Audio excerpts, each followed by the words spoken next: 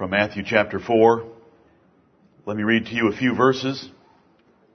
Our quizzers should know these verses. Now when Jesus had heard that John was cast into prison, he departed into Galilee.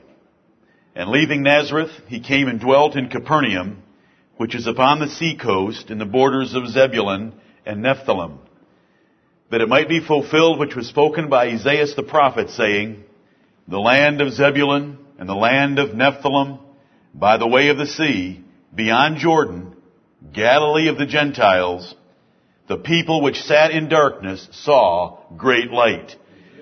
And to them which sat in the region and shadow of death, light is sprung up. Amen. Thank the Lord for the light that Jesus Christ brought into the world.